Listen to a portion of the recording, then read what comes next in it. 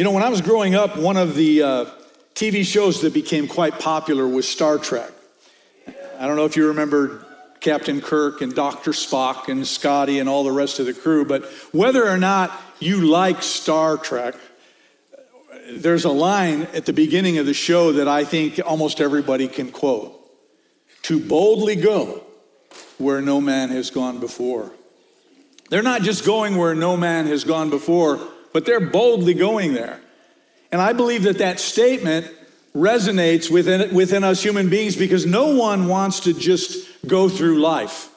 There's something in each of us that makes us want to go boldly. We're not content with what we already know or what we already can do. We want growth and we want action and we want mystery and we want to be challenged. In fact, you see this drive very, very strongly in the life of a child. And it is the same drive that God wants you and I to have, whether we are young or old. He wants us to grow. He wants us to flourish. He wants us to do great things for God. But all too often, that drive gets destroyed by a killer called discouragement. Discouragement is like a cancer of the soul. And honestly, the real test of your and my character is not so much how we respond to the good times in life when everything is going well, but how we respond when we're in the valley of discouragement. This morning, as we continue in our series we've titled Chasing God's Heart, which is a series where we have been looking at the different elements of King David's heart, we're going to look at what was probably the most discouraging era of David's entire life. And we're going to talk about a discouraged heart. And you know, when we look at the differing elements within our own hearts, they're not always going to be positive ones. And such is the case when we deal with discouragement. But I want you to understand that God uses every experience. He uses every season in our lives to develop in us the kind of heart that he can truly use. So I'd like you to turn your Bibles to 1 Samuel chapter 21. If you don't have a Bible, there's one in the pew pocket in front of you, or you can just follow along with us. All the scriptures I'll be reading today will be up on the screen for you to follow along. And we will be jumping all over again today. But before I get started, I need to point out that this series that we are doing on David is not being presented in chronological order. 2 weeks ago, we studied the decline of King Saul, and it ended with him taking his own life on the battlefield when he fell on his sword. Last week, we talked about David as king and how he returned the Ark of the Covenant back to its place of prominence. And in today's message, we're going to once again look at a time before David was king of Israel. So far, we have already seen that David had been anointed by the prophet Samuel to be the next king of Israel. We also saw that he was employed by King Saul. He had defeated Goliath, and the army loved and accepted him for that. People wrote songs about him. Everything he touched seemed to turn to gold. David was clearly on his way to the palace, and he was going to become king. But a funny thing happened on his way to the office. One by one, all of those wonderful blessings began to get stripped away. I don't know if you've ever experienced anything like that in your life, but David did. Let me run through them for you. First of all, David loses his job. If you recall, he was promoted from a shepherd boy to a court musician and then to a warrior. He was the most successful individual in all the army of Israel. But then one day, King Saul became pathologically jealous of David.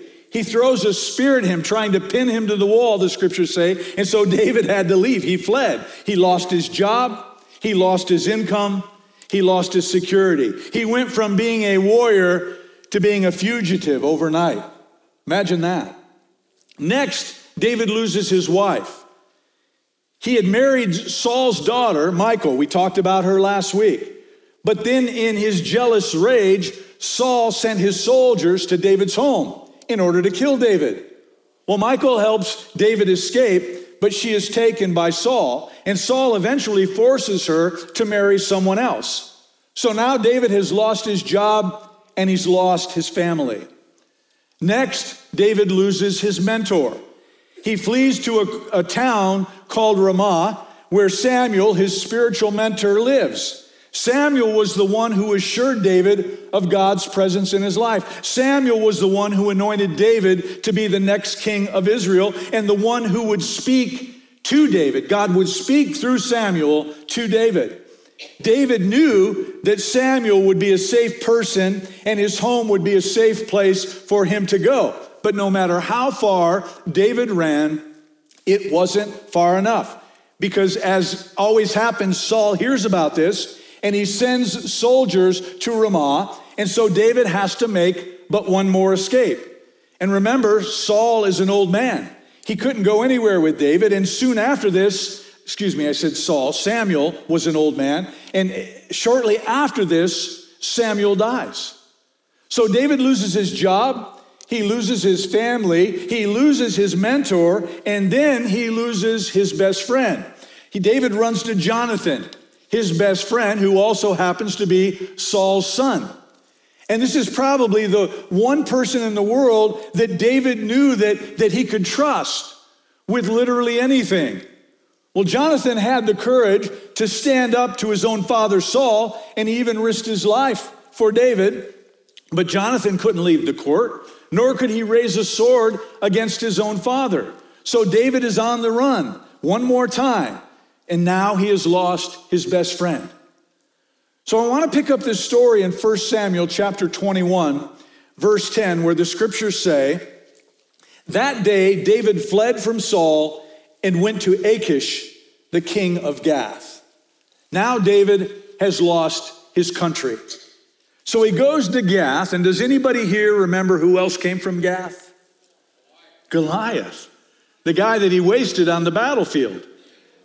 Things have gotten so bad for David that he goes to the Philistines, his mortal enemy. And let's read what happens in 1 Samuel 21, verses 11 through 15. "But the servants of Achish said to him, 'Isn't this David, the king of the land? Isn't he the one they sing about in their dances? Saul has slain his thousands and David his 10,000s. David took these words to heart and was very much afraid of Achish, king of Gath. So, get this, he pretended to be insane in their presence. And while he was in their hands, he acted like a madman, making marks on the doors of the gate and letting saliva run down his beard. Achish said to his servants, 'Look at that man. He is insane. Why bring him to me? Am I so short of madmen that you have to bring this fellow here to carry on like this in front of me? Must this man come into my house?' Well, apparently this goes on for a while, but after some time, David gets tired of acting like an insane man to preserve his life, so he decides to move on from there. 1 Samuel 22:1 says, David left Gath and escaped to the cave of Adullam. Now I want you to grasp all the drama that is going on here. This is a man who is expecting a palace. He has been anointed to be the next king of Israel, but he ultimately ends up in a cave and with no explanation as to why. And furthermore, there is no guarantee given to him if or when this whole ordeal is going to be over. And while reading this, I realized more than ever that the events of the scriptures run parallel to our own lives. What I mean is, here you have David literally dwelling in a cave, and while none of us are literally living in a cave, we can all still find ourselves living through cave-like experiences, can't we? So I want to talk a little bit this morning about the cave. The cave is where you end up when the very props of life are knocked out from under you. The cave is where you find yourself when everything that holds you up gets stripped away. The cave is where you end up when you thought you were going to do great things for God or have a great family or go boldly where no man has ever gone before, and then it becomes clear that things are not working out the way that you had planned or the way that you had dreamed. That's the cave, ladies and gentlemen, and I know some of you are in a cave right now. Maybe it's because you've lost a job and you were under financial pressure. Perhaps you've lost a friend or a family member to death or even desertion. Maybe you've lost your marriage. Or if you haven't lost it, maybe it is in a bad place right now. Perhaps your business is suffering. It's starting to come to a screeching halt right before your eyes. Maybe someone has mischaracterized you and have said some pretty horrible things about you that aren't at all true. And what's worse, they're telling other people the same thing. Or maybe you've lost a mentor or a really good friend. Maybe you've been deeply disappointed in a relationship with someone. Maybe you're dealing with a personal health issue and the doctors have given you a very bleak diagnosis. Perhaps you made a bad decision somewhere along the line and everything is crashing down and you find yourself all alone. Whatever the reason, today you're in the cave.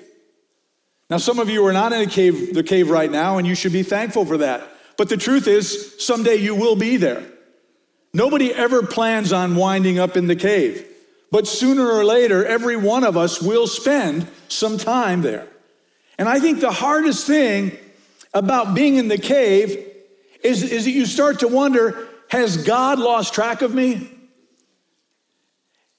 Has God forgotten his promises? Does God remember where I am?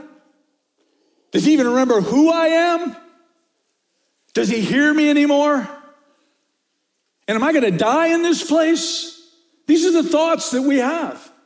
Well, I've come to tell you something very important this morning about the cave. Caves are where God does some of his best work. It's the truth. The cave is where God molds and he shapes human lives like no other place. Because when you're in the cave, you finally get to the point where your pride and your self-sufficiency and every other barrier between you and God gets torn down. And it's in the cave when you realize that all you've really got in this world is the Lord. Now, biblical scholars, much smarter than me, estimate that David spent about 10 years of his life in the wilderness as a fugitive running from King Saul. And on the surface, it looked like God's promises to him were never, ever going to come true. And I am certain that these were very difficult years for David, but David was not entirely alone because he did have some people who came to him who formed a little community, but they were not a very promising group. 1 Samuel 22:2 tells us about those who made up this community, this little community of David's. And it says this: all those who were in distress or who were in debt or discontented gathered around him, and he became their leader. About 400 men were with him. So David spends years with these guys, and I'd like you to turn over to 1 Samuel chapter 30 for just a moment. This is still in the wilderness era of David's life. Cave to cave, eventually he and his men establish a kind of a refugee community in a village called Ziklag. These men had gotten married. They were having children and starting families, and they would go and they would raid the villages of the enemies of Israel. But one day after a raid, they come home and their village is gone. It has been burnt to the ground. And in addition, their wives and their children have been taken and held captive. This little refugee village, established by men who were outlaws and fugitives, has now been decimated. In 1 Samuel 34, it says, 30 verse 4, so David and his men wept aloud until they had no strength left to weep. Have you ever cried like that? You've cried until there are no tears left inside of you, or you cried until your body was so exhausted that you didn't have the strength to cry anymore. They wept aloud until they had no strength left to weep. Sounds pretty bad. For David, it's about to get worse. In verse 6, it says, David was greatly distressed because the men were talking of stoning him. Each one was bitter in spirit because of his sons and daughters. They were angry that they had lost their families. Now again, I want to pause for just a moment, because here's David, a fugitive from his own country. His own king is trying to kill him. His mentor is dead. His best friend is gone. The Philistines don't trust him. His refugee village is decimated. This ragged little community is ready to stone him, and he has absolutely no one to turn to, nowhere to go. And then comes what I believe is the greatest statement in the entire Bible. Look at the end of verse 6. The King James Version translates like this: But David encouraged himself in the Lord. David was strengthened. David sought his encouragement from the Lord. And I love that. It's a wonderful thing when we get encouraged by one another. It's a great thing to be able for us to come here together and worship like we do. It's great to read some book or listen to a sermon that stirs your spirit. But I need to tell you something vitally important this morning. If you find yourself in the cave and there's nobody to turn to, you must find your encouragement in God alone. Because that's when you start to become real strong. This is a great truth that every one of us has to remember. If we want to live a victorious Christian life, we must encourage ourselves in the Lord. Not just in caves, but throughout our day. When every other resource was gone, this is what David did. Now, if you've never been able to do this, I think the obvious question becomes, what do I need to do to be encouraged in the Lord? Well, I want to offer you 4 suggestions from the life of David that I believe will help you. 4 steps so that when your cave experience comes, and it will come, you'll be ready for it. If you want to be encouraged in the Lord, the first thing you must do is discuss your discouragement openly with God. You got to name it. You got to call it for what it is. If you turn to Psalm 142, I want you to notice something about this psalm. If you're going to turn there, if not, I'll explain you what I wanted you to see. Many of the psalms, as you know, were written by or are associated with David. And Psalm 142 is one of them. Some of the psalms, when you read them, have a little superscription above them before you read them. And in my Bible, it says a maskil, or a contemplation of David when he was in the cave. This psalm, Psalm 142, is a psalm for cave dwellers. This apparently expresses the cry of David's heart while he was spending time in the cave. Look at what it says in verse 1. I cry aloud to the Lord. I lift up my voice to the Lord for mercy. I pour out my complaint before him. Before him, I tell my trouble. A real quick show of hands. How many of you here can complain? How many of you think it's your spiritual gift? No, I didn't mean to ask that. Well, if you can complain, you can do this step. David says, I pour out my complaint to the Lord. Old Testament scholars tell us that there are many different kinds of psalms. Some are called thanksgiving psalms. Some are enthronement psalms about the king. Some are psalms of wisdom. But the number one category, the single most frequent kind of psalm, is called a psalm of lament, which is just kind of a fancy word for complaint. That's the most frequent kind of psalm. A psalmist who is complaining to the Lord. And apparently God is not put off by this. God allows people to do this. Have you ever done that? Yeah, I've unloaded before on the Lord. Thankfully, he didn't strike me dead. David gets still enough before the Lord to get to the very bottom of his pain and discouragement that he's feeling in his gut.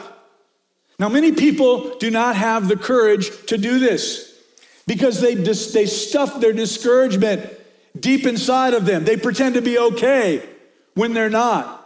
They put on this stoic exterior when deep inside they're torn apart. They force a few smiles when inside they're deeply broken. But they avoid the pain that is inside of them. And folks, that doesn't solve anything. And there are some people who live with such a chronic sense of discouragement that they just get used to it. They don't even notice it, but it seeps out of them. It robs them from living a productive life. It sucks the life out of them, and it sucks the life of people who are around them. And I want you to understand something very important about the discouragement that can come upon you as a person. God is never a God of discouragement. When you have a discouraging spirit or you take on that kind of a mindset within you, you can know that it is not from God. Now, God does bring up painful things sometimes, and he brings on the conviction of sin because it is God's conviction that brings us to repentance over our fallen nature. Sometimes we can even get a vision of God's holiness that at times can overwhelm us because we see how far we are from his holiness. At times he even brings challenges our way, and those challenges can scare us. But God never brings discouragement. God is not a God of discouragement. So if you want to be encouraged in the Lord, the first step you have to take is to be real honest about what it is, what that discouragement factor is that's going on in your life. Here's step 2. If you want to be encouraged in the Lord, often, not always, you need to take positive action. We're going to pick up the story again in this little village of Ziklag, 1 Samuel 30, verse 7 through 8. Then David said to Abiathar the priest, the son of Ahimelech, "Bring me the ephod." Abiathar brought it to him, and David inquired of the Lord, "Shall I pursue this raiding party? Will I overtake them?" "Pursue them," he answered. "You will certainly overtake them and succeed in the rescue." Here's what's going on. David is a warrior, and he wants to go before the Lord. So he has this ephod brought before him. And he says, this band has come and they have attacked our village. They've destroyed our homes. They've taken our possessions. They have kidnapped our wives and our children. They will at best be prisoners, and at worst, they will kill them. So should we go after them? Should I take action, God, or should we just be quiet and sit here? And the answer is from God, go. Now, some of you are wondering what an ephod is. And you're also wondering, do they sell them at Walmart and how much do they cost? Because I'd like to get my hands on those. Well, as we know from last week, an ephod was a priestly garment that David got into when he danced before the Lord while the Ark of the Covenant was being brought back to Jerusalem. But there is a particular part of the ephod called the Urim and Thummim. Many say that they were gemstones that were sewn into a breastpiece on the actual garment, while others say that they were gemstones that were kept in a pouch. Wherever they were placed, the Urim, which means lights, and the Thummim, which means perfections, they were used by the priest while seeking and determining God's will.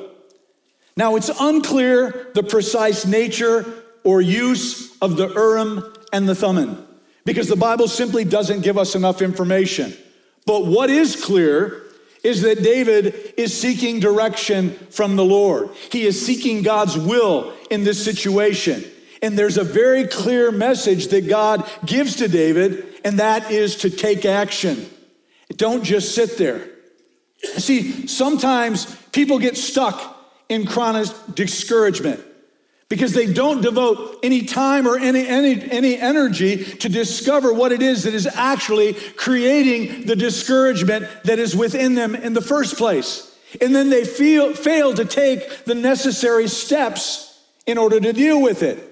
They're just waiting for some outside force to take care of things when God is calling them to take action. Let's use discouragement in a marriage as an example.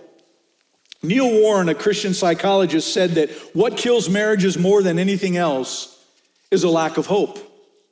And when you think about it, lack of hope is a driving force behind discouragement in most every area of your life. Because without hope, the motivation to change dies. And so you just simply quit trying. So his recommendation to couples who are struggling is to take one area of their marriage where they get discouraged. And he says if you can get a 10% improvement over a 12-month period of time, there's going to be a huge difference because you are going to regain hope again. In other words, identify an area of great discouragement and struggle in your marriage. Make it your focus as a couple to work on that area, that specific area. And within a year's time, if you can make just a 10% improvement, it will make a difference. And you will begin to have hope in not just that area, but other areas within your covenant of marriage. Because when that happens, people begin to believe that there is some correlation between their efforts and the result that they experience. And then motivation starts to skyrocket because people can make tremendous strides when there is hope. Now, some of you are living in discouragement and you're just sitting there while God is calling you to get up and to take action, just like he did with David. So here's my challenge for you today. Identify that area of great discouragement in your life. Identify it and work on seeing just a 10% improvement and then do it. Quit living in chronic helplessness, waiting for some external force to give you the motivation to change you. God is calling you to act. So commit to taking some kind of an action. You see, whenever I have taken action, when I didn't want to, whenever I have taken that first step, that's where God has always met me.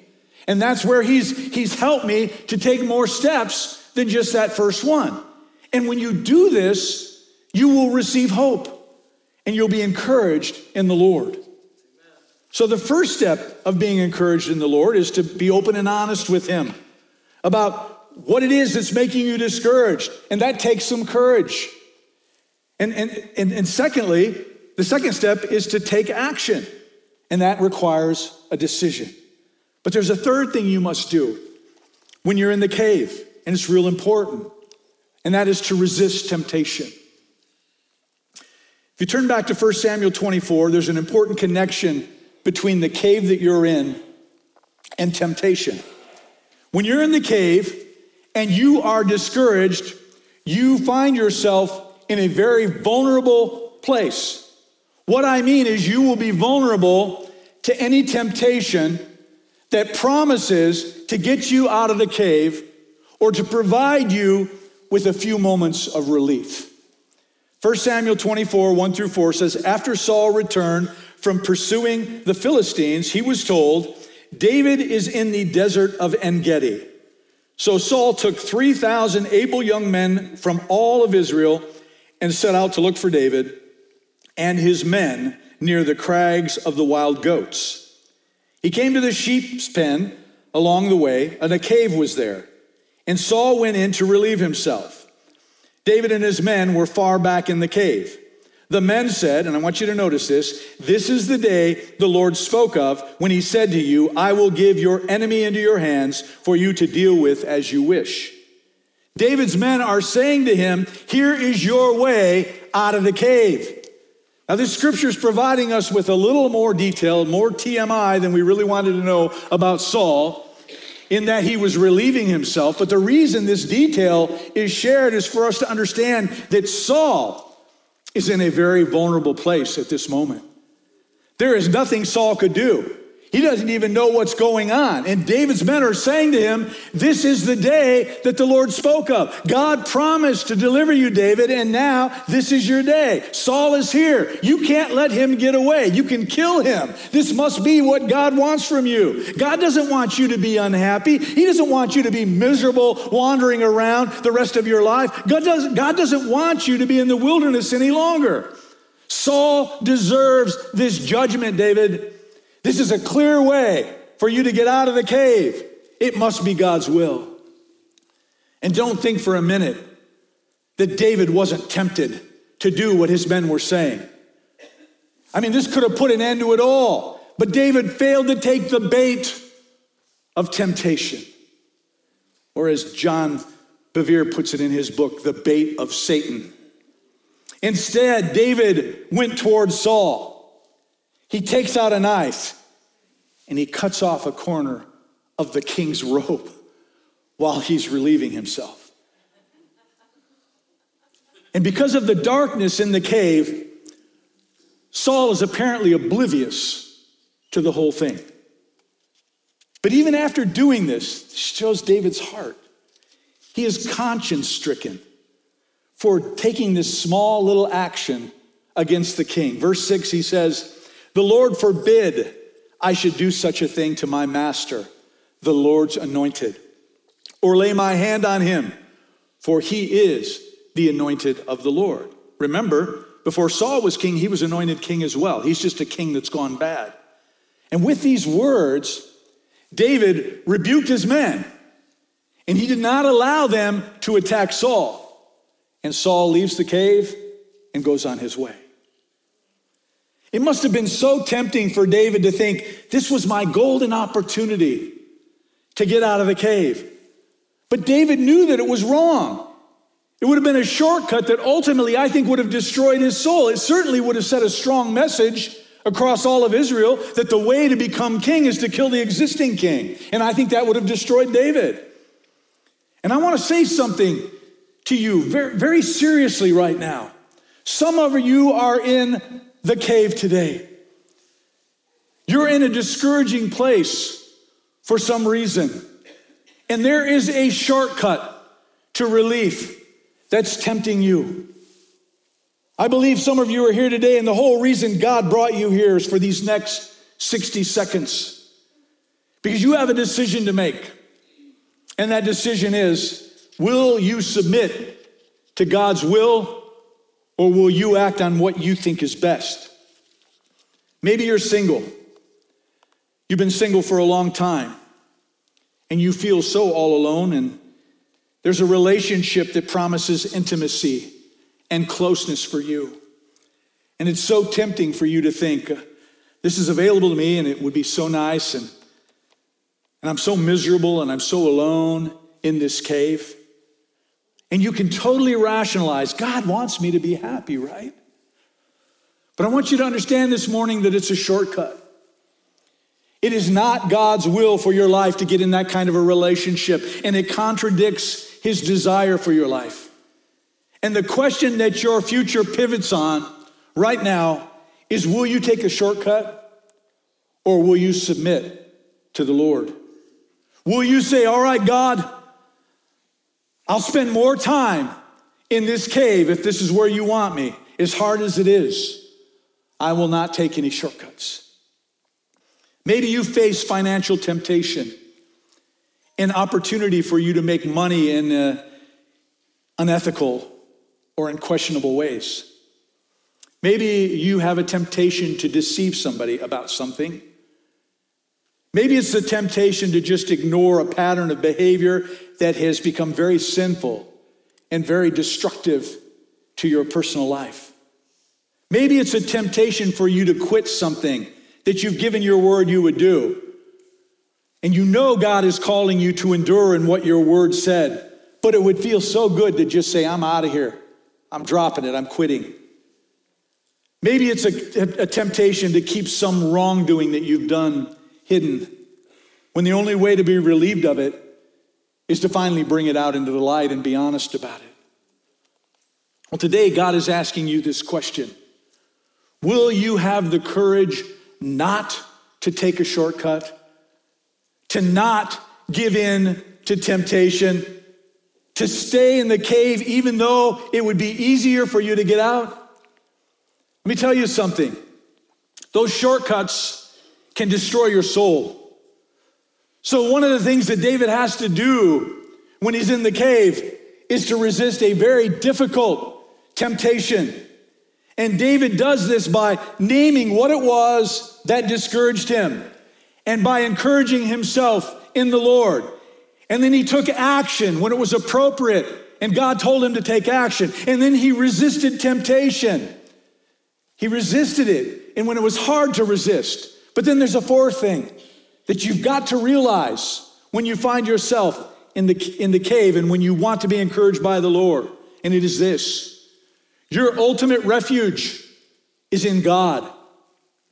Sometimes when you're in the cave and there are prayers and bold action and a pure life going on, you can get out of it.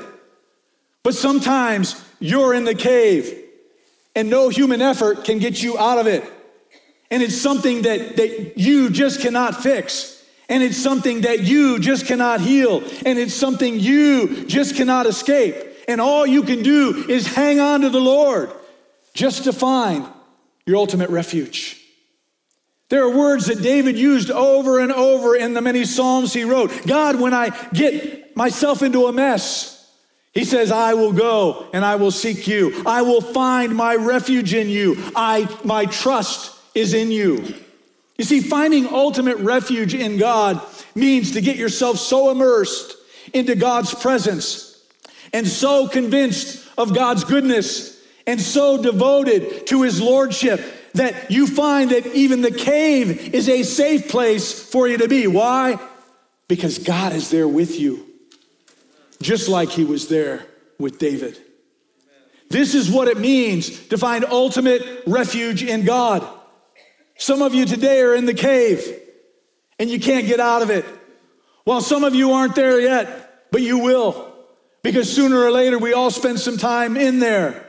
And on that day, all you and I can do is to find refuge in Almighty God. Cling to the one piece of good news that matters the most, which is Jesus understands all about caves because he's been there. He's been there. Jesus suffered like us, and he suffered for us. The Son of God had everything stripped away from him. He lost his position as a teacher. He lost his safety. His friends ran away from him. He lost the adoration of the cheering crowds early on in his ministry. He had his life threatened by his enemies. And ultimately, he went to the cross. And on that cross, for a moment of time, God, the Father, turned his back on his Son. And Jesus suffered an excruciating death. He died. And they put his body in a cave. And they thought that it was finished. But Satan always forgets that God does some of his best work in the caves. Caves are where God resurrects dead stuff. So they put him in the cave for a while, but he was only there for 3 days because death could not keep him there. And you too will live to see yourself walk out of that cave that you're in boldness and with a new resolve. I don't know about your cave, and I don't know if one is coming in the future, and I don't know how scary it's going to be for you, but we will all spend time in the cave. And it is essential that you remember this. God does his best work in caves. Therefore, you must encourage yourself in the Lord. Scott, will you come forward and help me to close this?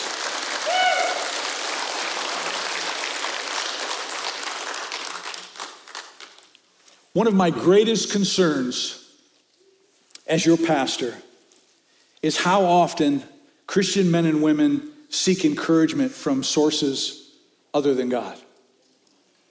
We're masters at it, aren't we? We almost make God our last resort because we go through all the physical things we know to do instead of going to our source right at the beginning. And don't get me wrong, it's good to encourage one another. We're supposed to do that, and we do that. But when you're in the cave, you need something far greater than anything any other person can provide to you. You need what only God can provide. This message today reminds me of the many people who are carrying heavy burdens. You're in the cave right now. You've been carrying around burdens that you just haven't been able to let go of. You've been carrying them for so long that you just learned to accept them.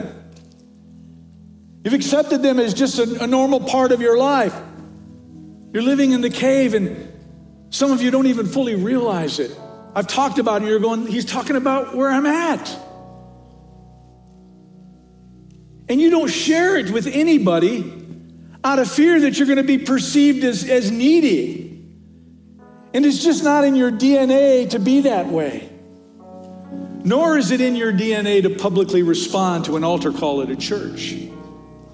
But this morning, I want to open up this altar to anyone who needs to be encouraged in the Lord. But let me say this. To be encouraged in the Lord, you first got to know the Lord. You got to know who he is. And the first step of that is to be in a redemptive relationship with the Lord Jesus Christ. A lot of people say that they're Christians, and yet they've never received salvation. Let me tell you something. You're not a Christian because you live in a Christian nation. And I would even question that term Christian nation, because I think America is like way off of that by now. We're the remnant, folks.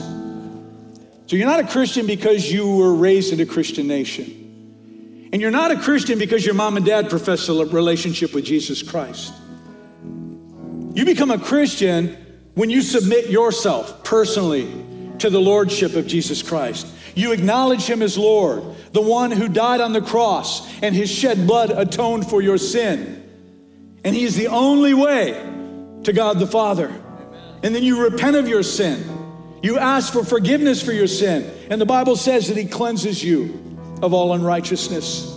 The scriptures say that you become a new creation. Your past is now forgiven, and you're given a fresh start. And I don't know of anybody who couldn't use a fresh start, a reset, a kind of a reset on your life. And my prayer is that you will be obedient this morning to the tugging that you feel in your heart, which is being brought on by the Holy Spirit of God for you to enter into a redemptive relationship with Jesus. For those of you who are already in a relationship with Christ, but you're finding yourself at this moment in the cave, today is your day to begin to find encouragement in the Lord. I want you to come down to this altar this morning, and I want you to pour out your complaints to the Lord. I want you to do step one. Let the Lord know what's bothering you. He already knows, but you know what the purpose of this is for? Because you need to hear you say it. You need to admit it. You need to admit your reliance on the Lord. Because as long as you think that you've got this thing under control, you're never going to get out of the cave. Some of you may want to come up here and ask the Lord to give you healing in your heart and in your outlook towards some of these things you've been carrying around in your life for a long time. For you to come up here and to receive the assurance that the Lord is with you, even during this difficult time, and to be encouraged by the knowledge that God is always faithful. This altar is open to anyone for any reason this morning. If you're sick and you need a touch from the Lord, you can come down. If you need supernatural help in some situation in your life, you can come down. I just want to spend some time at the altar with the Lord, and I can come and lay hands and pray for you, and Anthony can join me on that. And after we're done with that, we will close this service in prayer. But while the worship team sings, if you want to spend some time with the Lord and be encouraged in the Lord as David did, come down to this altar and seek his face.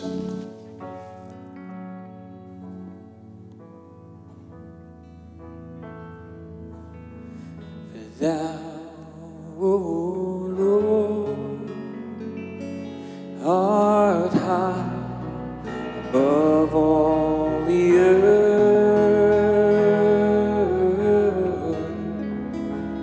Thou art exalted far above all.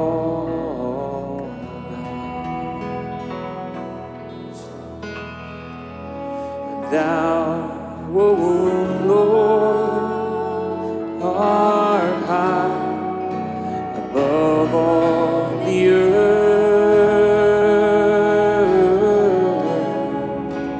Thou art exalted far above all gods, and I exalt thee. I exalt thee. I exalt thee. O Lord, God, I exalt thee. I exalt thee. I exalt thee.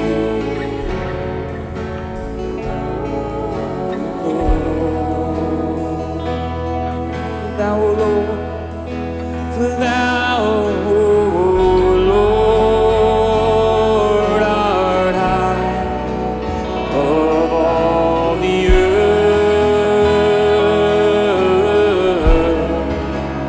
Thou art exalted far above. You're far above all gods. Oh, for thou, O Lord, art high above all the earth. You are exalted, Lord. God, we lift you up right now in this place. We just come with everything we have right now, Jesus. We exalt your name, Lord. I exalt. Oh, I exalt. Oh, Lord. And I exalt thee, Jesus. We are so grateful, God. Oh, and I exalt thee. I exalt thee. I exalt thee, O Lord. Oh, Lord, again we exalt thee. I exalt thee. Hallelujah,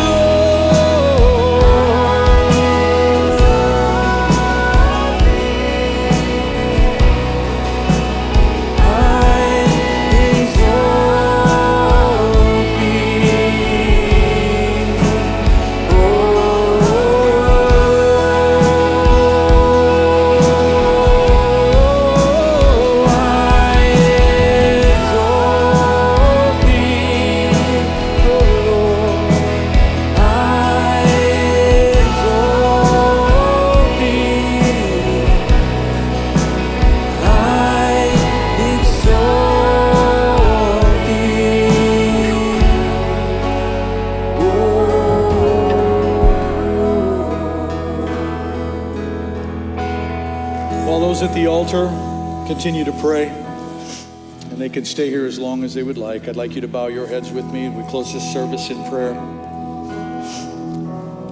Precious Father, we thank you, as always, for your word. It runs parallels with everything that we deal with. But more importantly, we thank you for the examples that have been set forth in your word that we can follow to find our way out of cave-type moments. When the darkness seems to be closing in and we don't have any answers, Father, we can come to you and we can not only be encouraged by you, but you can also help us find our way out. And I pray for every person at this altar today, God, if for whatever reason they have come, I pray that you will bring freedom to their thinking, to their minds, of where they're at and where they're going, to be reminded that there is a God in heaven and you are with them and you are strengthening them and you are guiding their path and that you are encouraging them at this moment. Pray that that encouragement would continue throughout this day and throughout the week. And they would find relief and freedom from that place that they are at. And Father, I know there are some who didn't come to this altar, and yet they still have been pouring out their complaint to you. And I pray that you'll touch their lives.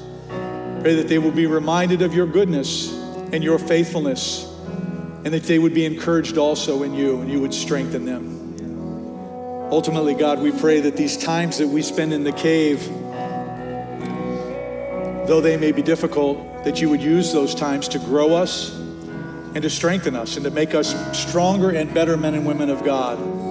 But then ultimately, God, we pray that you'll get us out of that cave so that we can move forth and be productive in our Christian journey and with those who surround us. So Lord, as we go our separate ways today, pray that your Holy Spirit would go with us, guiding and directing our steps, the things we do, the places that we go, the conversations that we have. Let them be conversations that build people up and not tear them down. And Father, let us be shining bright lights in this very dark world, that we would shine so brightly the love of Christ that others would be compelled to ask us what it is that's different about us, and you would open that door for us to share our faith with them. And as always, Lord, I pray that you'll give each one of us an opportunity this week, a God-ordained moment, where you will bring someone into our path so that we can tell them about our Lord and our Savior and his goodness, and perhaps lead them to the cross of Calvary, and if nothing else, invite them to come to church with them so that they can find you. And God, I also pray that between now and the time we gather together again, that you would keep us safe from any accidents that might befall us. You would keep us safe of any sicknesses that might come upon us or diseases. Keep us safe so that we can gather together again as a church family and worship you in spirit and in truth. As we go our separate ways today, Father, let us go in love, loving those we come into contact with, even those who are difficult to love. I guess what I'm saying, Lord, is help us to become like you. Amen. And we ask these things in Jesus' precious name. Amen and amen. Thank you for being here.